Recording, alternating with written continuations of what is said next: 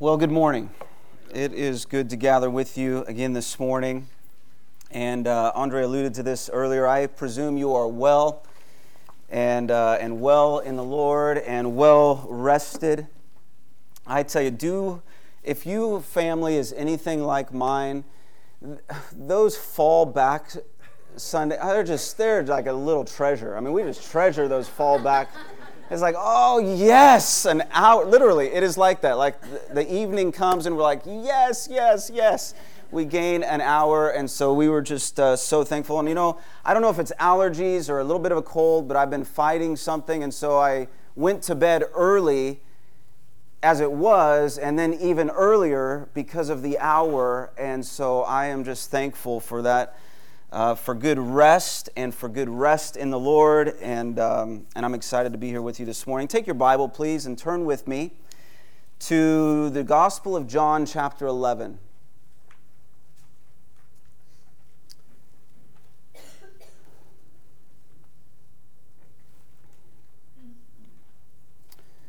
Of course, we're working our way through the Gospel of John. And chapter 11 records, I think it's safe to say, probably the most outstanding miracle that Jesus performed, that he did during his earthly ministry,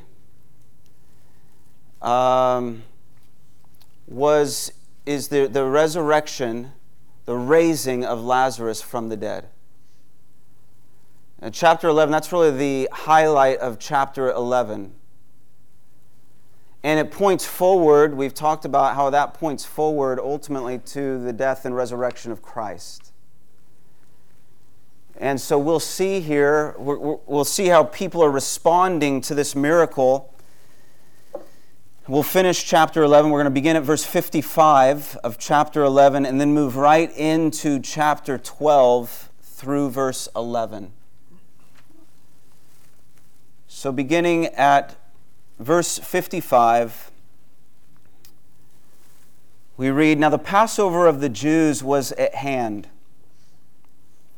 and many went up from the country to Jerusalem before the Passover to purify themselves. They were looking for Jesus and saying to one another as they stood in the temple, 'What do you think?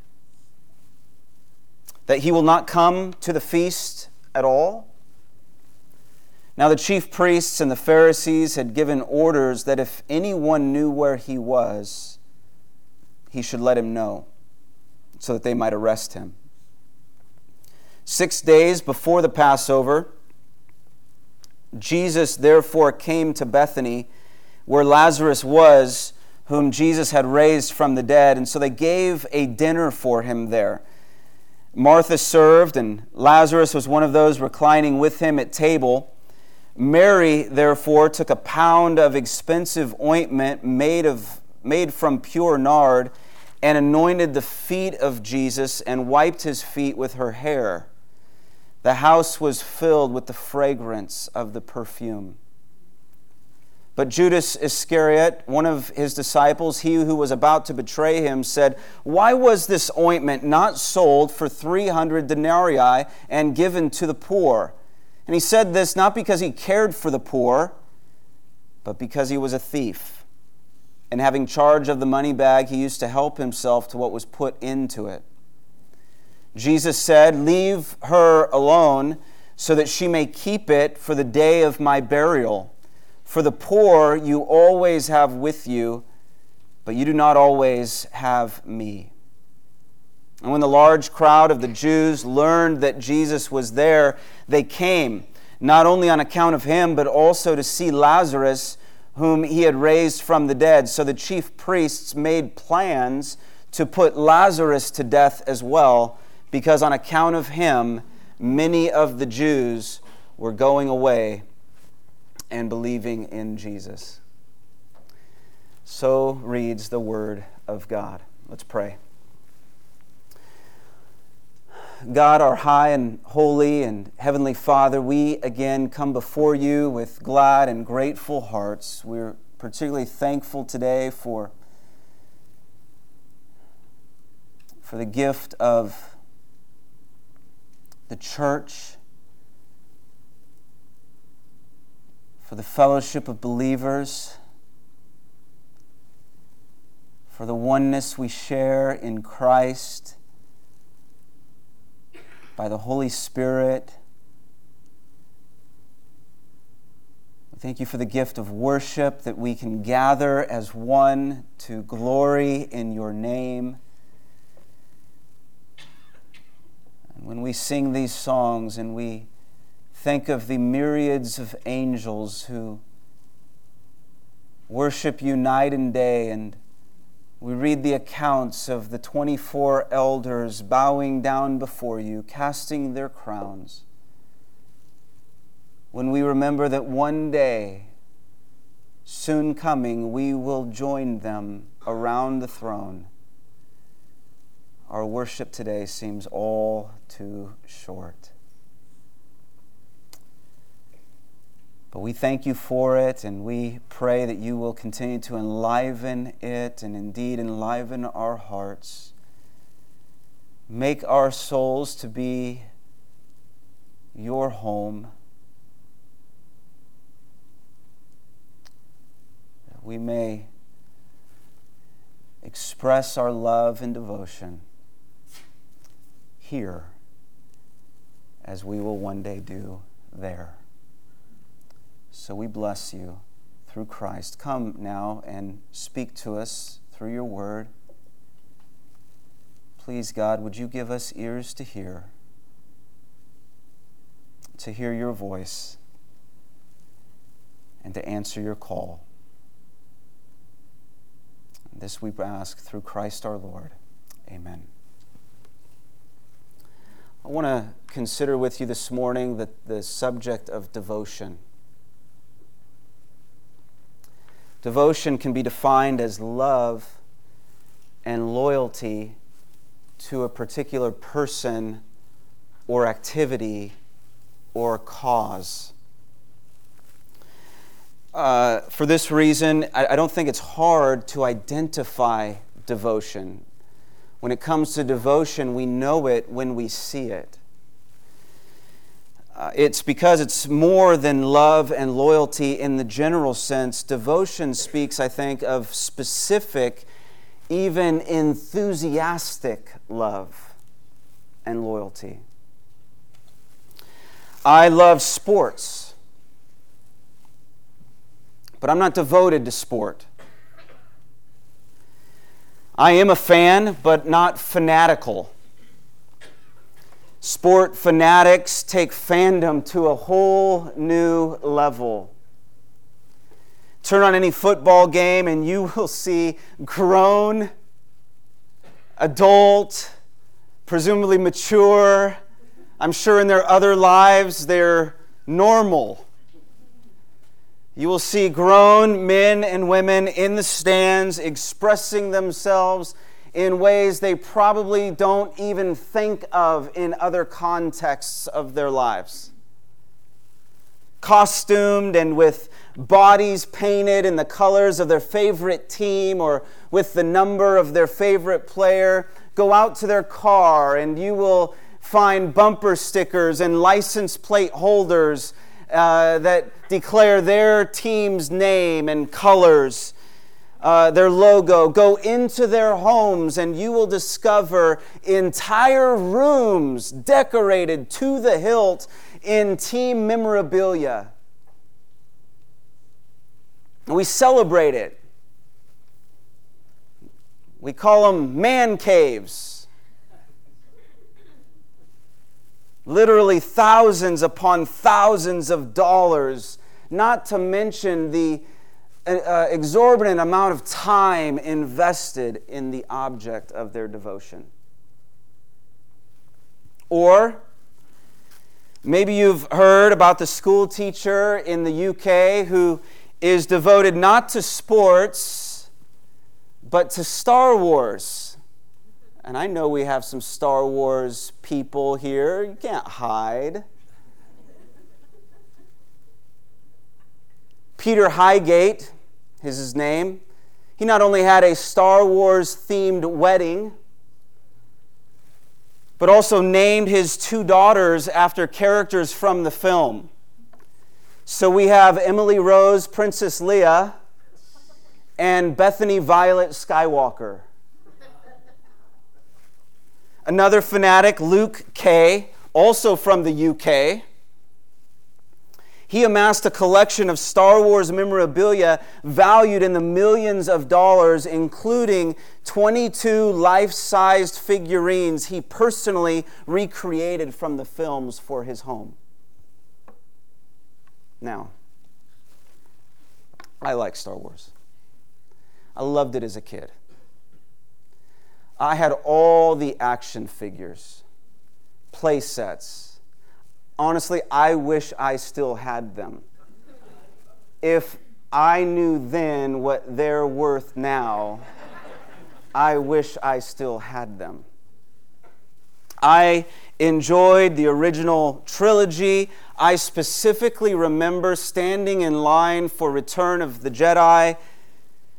Honestly, didn't care much about episodes 1, 2, and 3.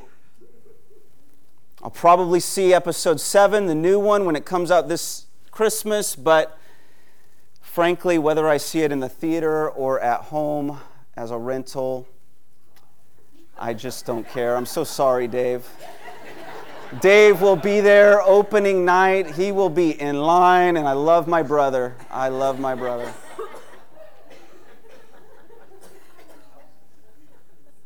I do love my brother.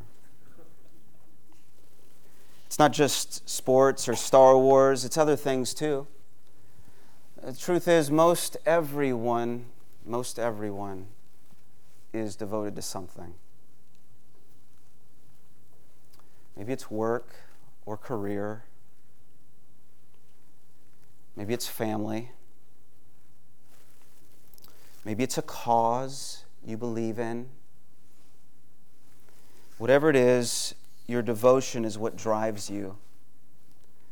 And devotion is evident and obvious in today's passage from the Gospel of John. In John chapter 12, we see a woman whose devotion to Jesus Christ is on full display.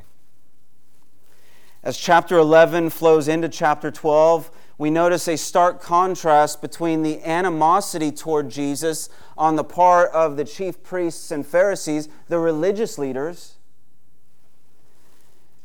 A stark contrast between that and the deep affection for Jesus as evidenced by Mary and her siblings Martha and Lazarus. The Jewish authorities want to destroy Jesus, literally, but this family is devoted to Jesus. They believe in Christ. They give themselves freely, fully in worship of Christ, and Mary's expression of pure devotion has served as an example of this from that time to this present day. The truth is, we are free. Like her, we are free to give ourselves in devotion to the Lord because the Lord freely gave Himself for us. And so I want to just walk through the narrative. I want to consider it with you and observe some of this interaction, and then I want to maybe close with some thoughts about how it might speak to us today. It's Passover. It's one of the great feasts in the Jewish calendar. Chapter 11, verse 55 says, "Now the Passover of the Jews was at hand, and many went up from the country to Jerusalem before the Passover to purify themselves." I'm sure you know this. This is the Passover at which Christ will be crucified.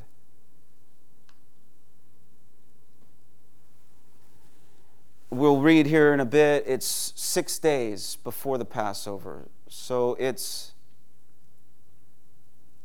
the Saturday before Good Friday. So the final countdown to the cross has begun.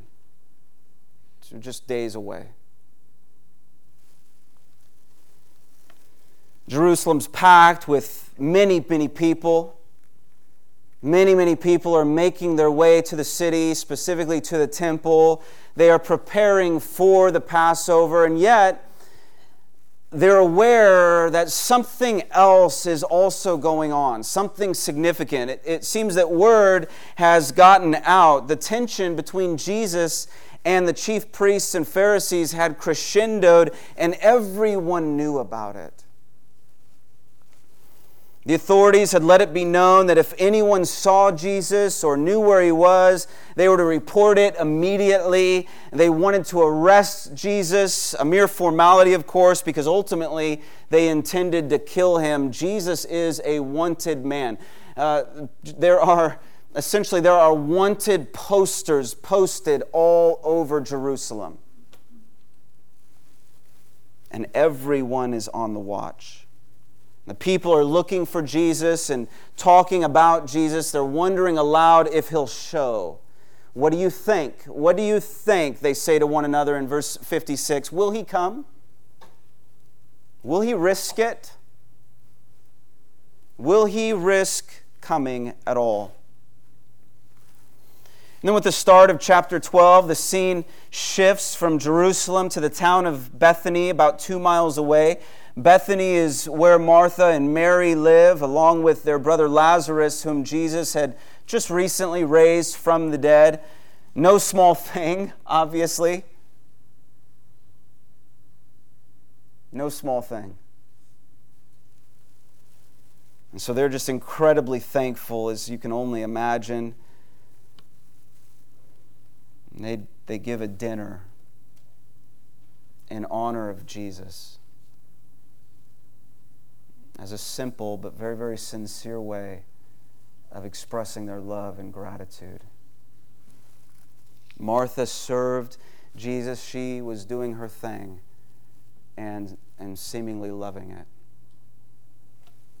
Lazarus reclined at the table with Jesus, enjoying his company. And then at some point in the evening, Mary disappeared to another room before returning with a jar of expensive perfume.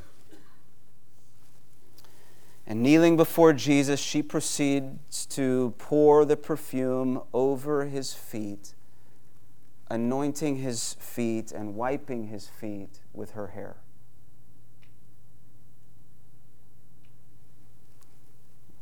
You can just try to picture it. We usually think of God anointing us, don't we? To be anointed by God, we'll pray sometimes. We'll pray for God's anointing. To be anointed by God is, in a way, to be uniquely touched by the Spirit of God. It's God pouring himself out on you, but here, in a symbolic way, Mary is pouring herself before the Lord by anointing his feet and his head as well, according to the parallel accounts in Matthew and Mark. Mary is expressing pure devotion to Christ. It is an excessive display of devotion. I want you to see that. It is excessive. She worshiped without restraint. It was extravagant worship. This pound of pure nard was worth at least 300 denarii, according to Judas in verse 5. A denarius was about equivalent to a laborer's wage for a day, meaning that this one jar of perfume was very, very expensive. I tried to crunch some numbers, and if my math is right, at today's minimum wage, we're looking about $80 per day multiplied over 300 days, which equals roughly $24,000. Or about $2,000 an ounce. So this isn't the stuff you can go down to Macy's or Nordstrom and just pick up a bottle. In fact, the nard mentioned here is an oil-like perfume extracted from the root of the nard plant. Apparently, it was grown just in India, which made it all the more difficult to come by. And yet Mary poured the whole bottle, as far as we can tell, the whole bottle out upon the Lord. She is lavish. She is unrestrained in her worship of Jesus. And she's recorded in the Word of God to serve as an example for us. We're going to talk more about this in a bit, but for now, I just want to ask, I want you to be thinking about, how would you describe your worship of God?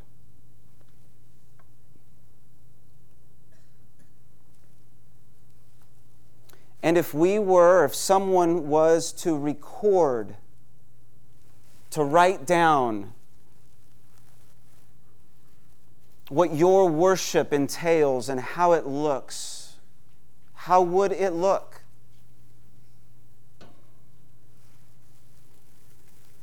Would you characterize your worship as extravagant, lavish, unembarrassed, unreserved?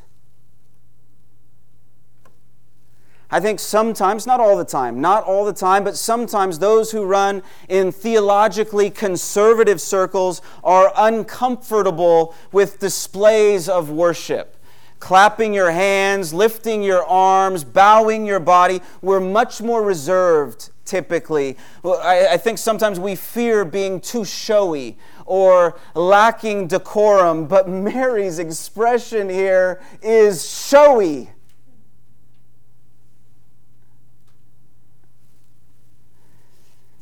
And it reminds us, maybe even awakens us to the beauty and wonder of a life that is unreservedly devoted to Christ.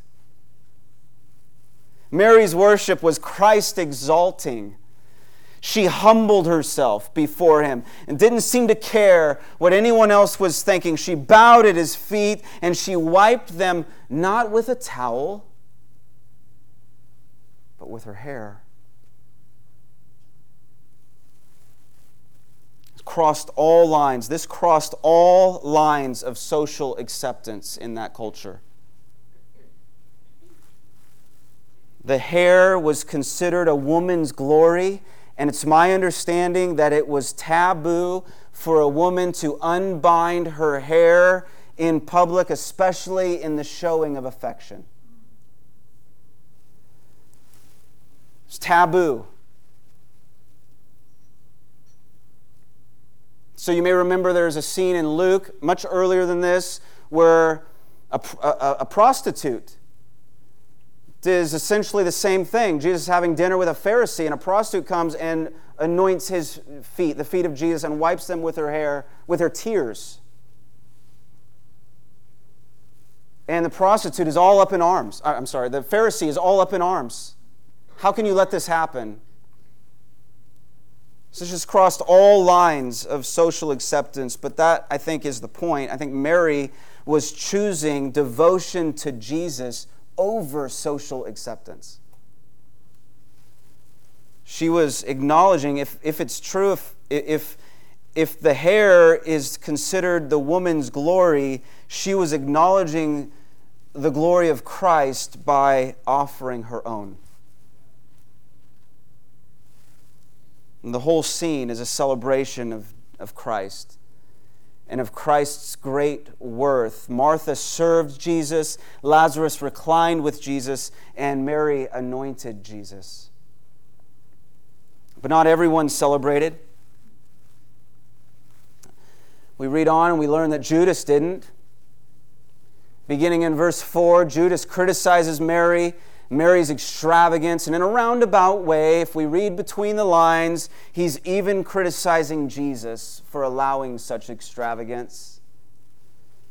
Why was this ointment not sold for 300 denarii and given to the poor, he demanded? And on one hand, his question is understandable and even legitimate in a society where the poor were present almost everywhere. And signs of poverty were everywhere. It was excessive and seemingly out of place, even to own such expensive perfume probably seemed out of place. But to empty the entire flask, a whole pound at one time, that went beyond the pale as far as Judas was concerned. But John clarifies the objection. Judas wasn't really interested in the poor, only in lining his own pockets. Judas was a thief. He was the treasurer of the group, and he often skimmed a little off the top for himself. So his criticism of Mary was simply a smokescreen to mask his own selfish ambition. Leave her alone, Jesus said in verse 7. And then verse 8, for the poor you always have with you, but you do not always have me. Not that he is unmoved by the poor or uncaring, just the opposite. God is a defender of the weak, a helper to those in need. Jesus himself, throughout his ministry, was often among the poor, right? He was among the needy. He was always among the outcast, it seemed. And the followers of Christ, if you just do some history, if you know history, the followers of Christ or the church of Christ throughout history, it's been the church that has typically led the efforts to help care for the poor and needy in places all over the world. So it wasn't that Jesus didn't care for the poor. Instead, he's saying, you will always have opportunities to care for the poor. The implication is, and you should. But you will not always have me. You will not always have the opportunity to worship me like you can right now, right here. So, Judas, you leave her alone. Leave her alone so that she may keep it for the day of my burial. Now, this is an interesting statement. I think it's important, very important, and I think it's somewhat difficult to interpret. Jesus defends Mary, even commends her lavish display by wanting her, notice, he wants her to keep something. Something specific, it. He wants her to keep it for the day of his burial, which is now just mere days away. And so what was Mary to keep? Well, she had just poured the perfume. She'd emptied the bottle, so clearly that's not what she's supposed to keep. Instead, it seems that Jesus wants her to keep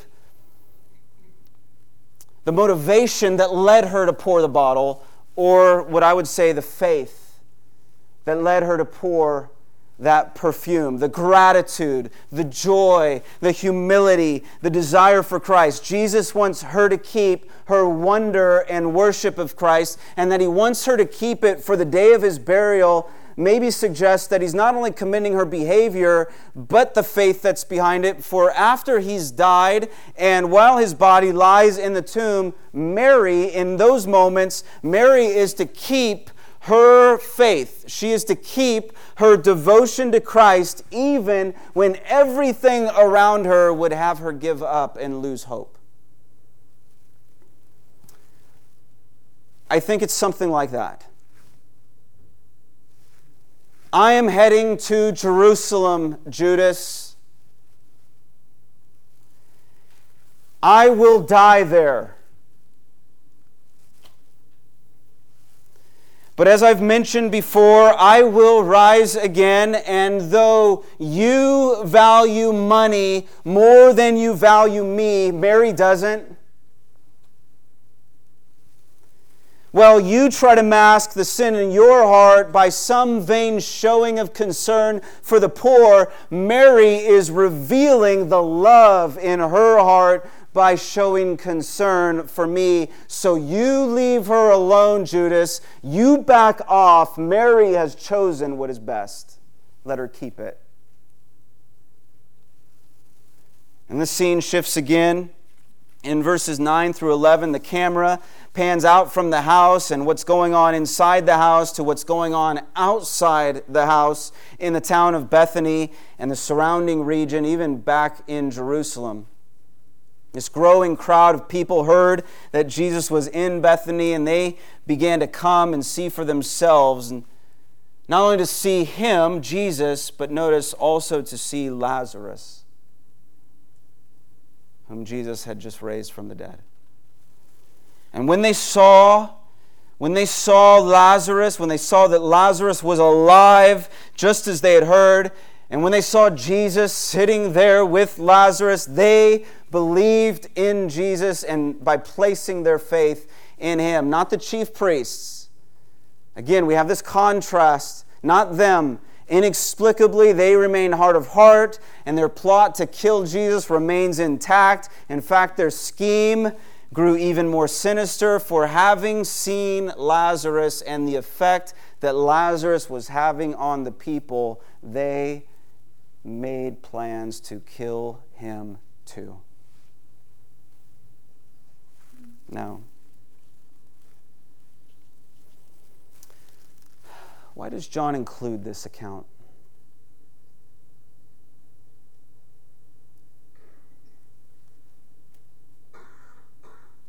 I mean, he says at the very end of his gospel, he says, Jesus did so many more things. I just can't write them all.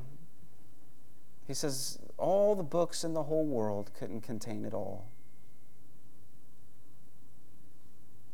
And so, why this?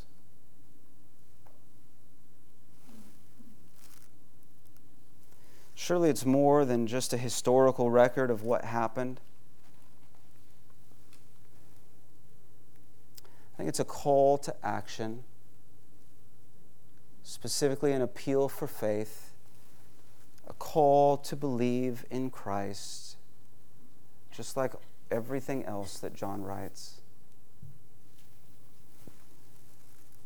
But it's more than a call to believe, I think. I think it's also a picture of what belief looks like, what it entails. You see, belief in Christ presupposes love for Christ. Love for Christ should stir our devotion to Christ. And devotion to Christ leads to the worship of Christ. Mary's devotion was full and fragrant. Full in that she held nothing back. This flask of expensive ointment was perhaps the most valuable thing she owned. And yet she she gladly chose to pour it out in love for Christ. However much that pound of perfume cost her, whatever its worth was, paled in comparison to the worth of Jesus Christ. Jesus Christ has won my heart, you can almost hear her saying. And I will give him the love and devotion he deserves, for he has been so very good to me. And he has loved me more than I have ever known or ever will know in this world. He has ministered to me and my family in ways I previously thought impossible and unimaginable. Indeed, he is the resurrection and the life, just as he said he is, and he He is worthy of my all. I will hold nothing back. I will keep nothing in reserve. Oh, how can I express my love for Christ?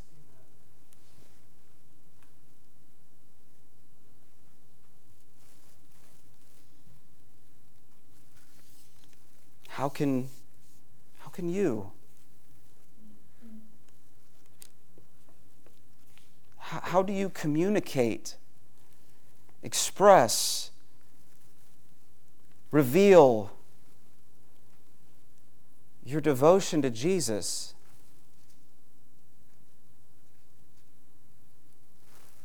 What does your worship of Christ cost you?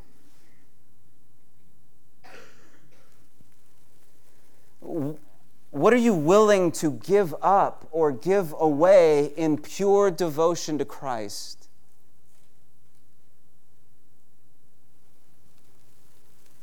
Are you, maybe you're not, are you holding back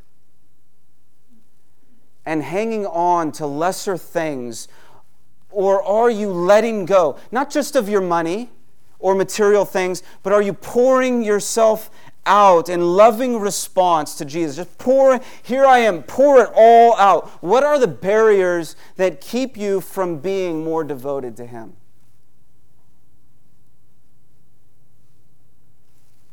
Mary was all in. She was all in her devotion to Christ. Not in moderation, but in abundance. It was on full display, full and fragrant. Fragrant in that the expression of her devotion filled the entire house. And the scent, we still smell it today. Mark's account of this scene, he quotes Jesus as saying that Mary has done a beautiful thing for me. Mary, Jesus saying, Mary has done a beautiful thing for me. That speaks to her worship. The expression of her devotion to Christ. And then he says, Jesus, he says, truly I say to you, wherever the gospel is proclaimed in the whole world, what she has done will be told in memory of her. Mary's worship of Christ testifies to the beauty of Christ even today. In other words, her witness was marked first and foremost by her worship. It wasn't the other way around. Her witness was marked first and foremost by her worship. It's her worship. That's what Mary is known for, her worship, not her witness. The witness is the result of her worship. It's her worship that's the hallmark of her testimony. What do you want to be known for? A good teacher? Good craftsman or woodworker? Someone good at business? Good athlete? Good musician? Good artist? Someone good at design or photography or writing or speaking? Maybe a good parent or grandparent? A good friend? You want to be good in ministry? I do.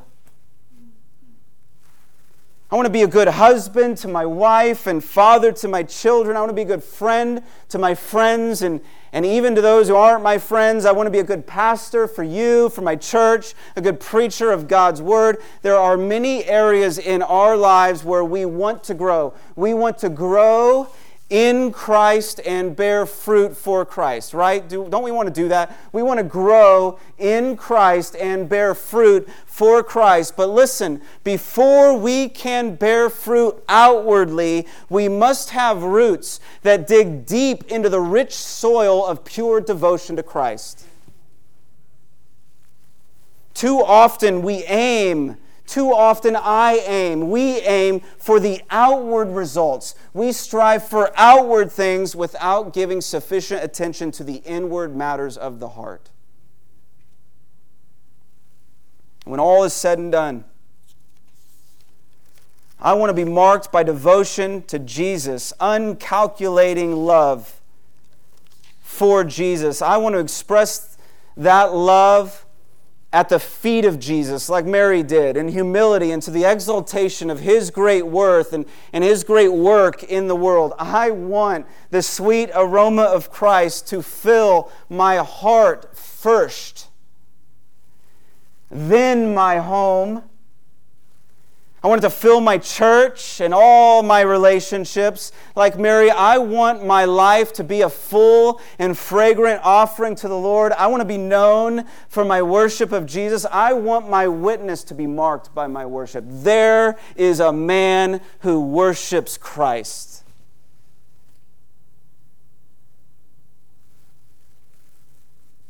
Don't you want that?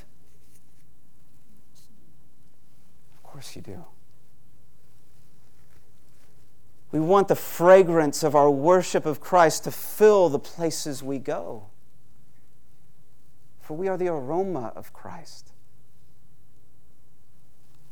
And maybe our worship doesn't look exactly like Mary. Maybe it's more like Martha.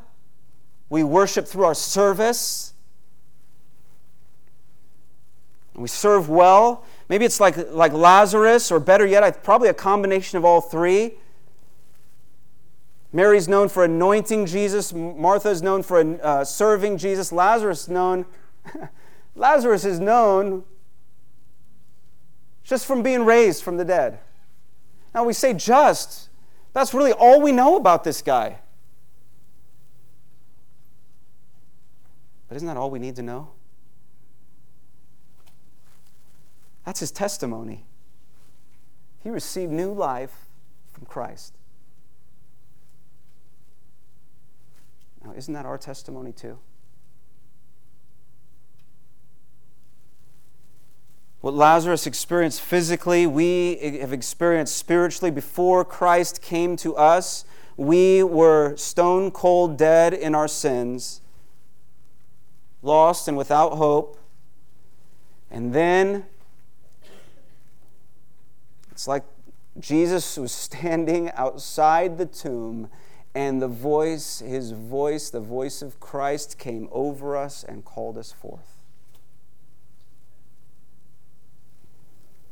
By the grace of God, we're called out from death into new life. And like Lazarus, we've been unbound and set free. And when people see us, just as they saw him, they should see the presence and power of Jesus Christ upon our lives.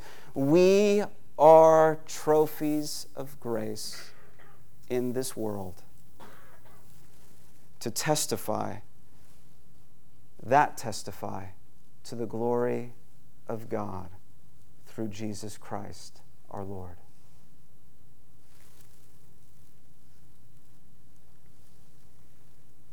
It's not just in what we say or do, but it's in being who we are by the grace of God.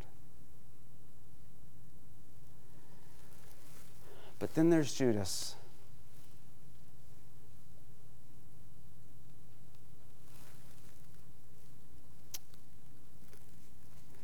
You know, the other accounts, Matthew and Mark, the other accounts say that all the disciples took issue with Mary. That they were all questioning her behavior. But John singles out Judas. And I think there's reason for it. Because in Judas, we have an example of someone who is wandering away from Christ instead of worshiping Christ. We know Judas as the betrayer of Jesus, but what I want us to remember, and maybe what John wants us to see, is long before Judas betrayed Jesus, he had already drifted away from Jesus. Judas was very close to Christ in terms of proximity. He was a disciple. And yet he was very far from Christ in matters of the heart. He pursued sin more than he pursued Jesus, and here we see something of the progression of sin that leads us away from Christ. Please listen to this. Judas began helping himself to the money bag, which to him probably seemed like no big deal.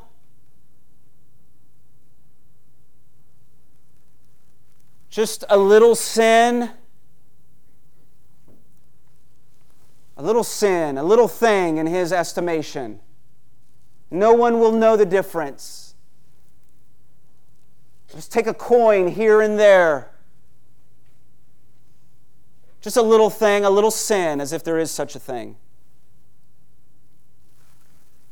But the problem with little sins is that they always lead to more sin. Always. And before long, we're entrenched in sin. We are a slave to sin. That's essentially the story of the priests and Pharisees. They illustrate just how deep our sin runs and how destructive sin is. You see, when a person chooses the path of sin as they did or as Judas did, it isn't long before they are fully in its grip and swept away by its current. Next thing you know, yeah, I'll betray him. 30 shekels? All right, you got it.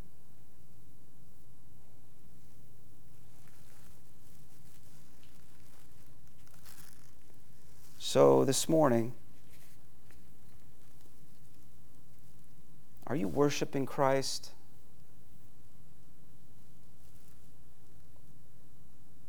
Or are you wandering from Christ?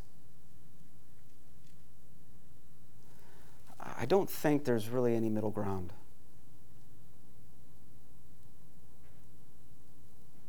And so we just need to ask ourselves, am I worshiping Christ? Is my life one of worship? Or am I wandering from Christ? Maybe very, very close to Him. I may be doing Jesus stuff. But in matters of the heart, I'm drifting away.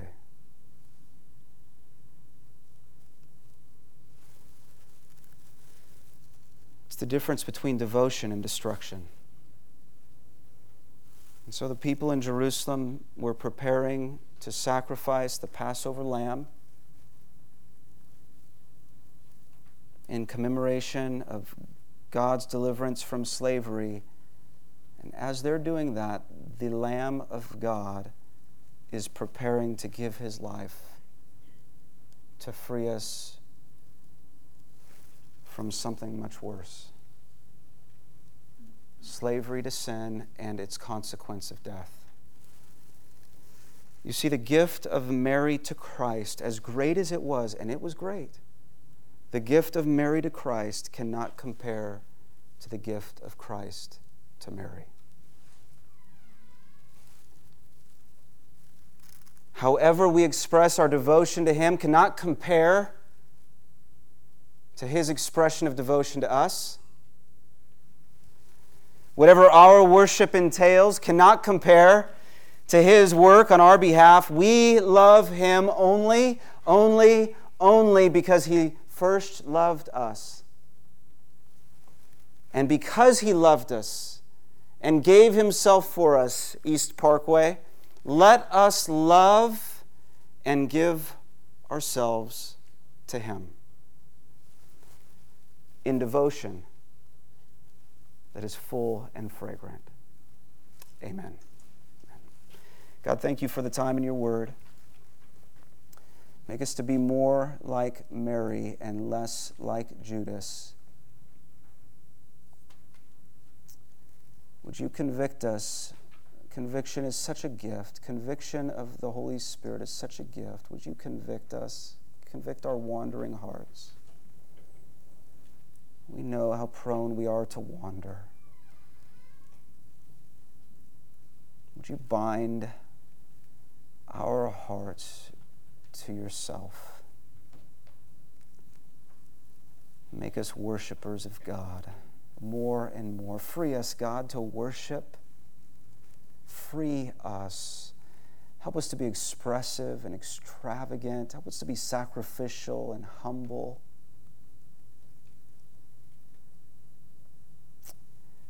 And may the aroma of Christ be known by all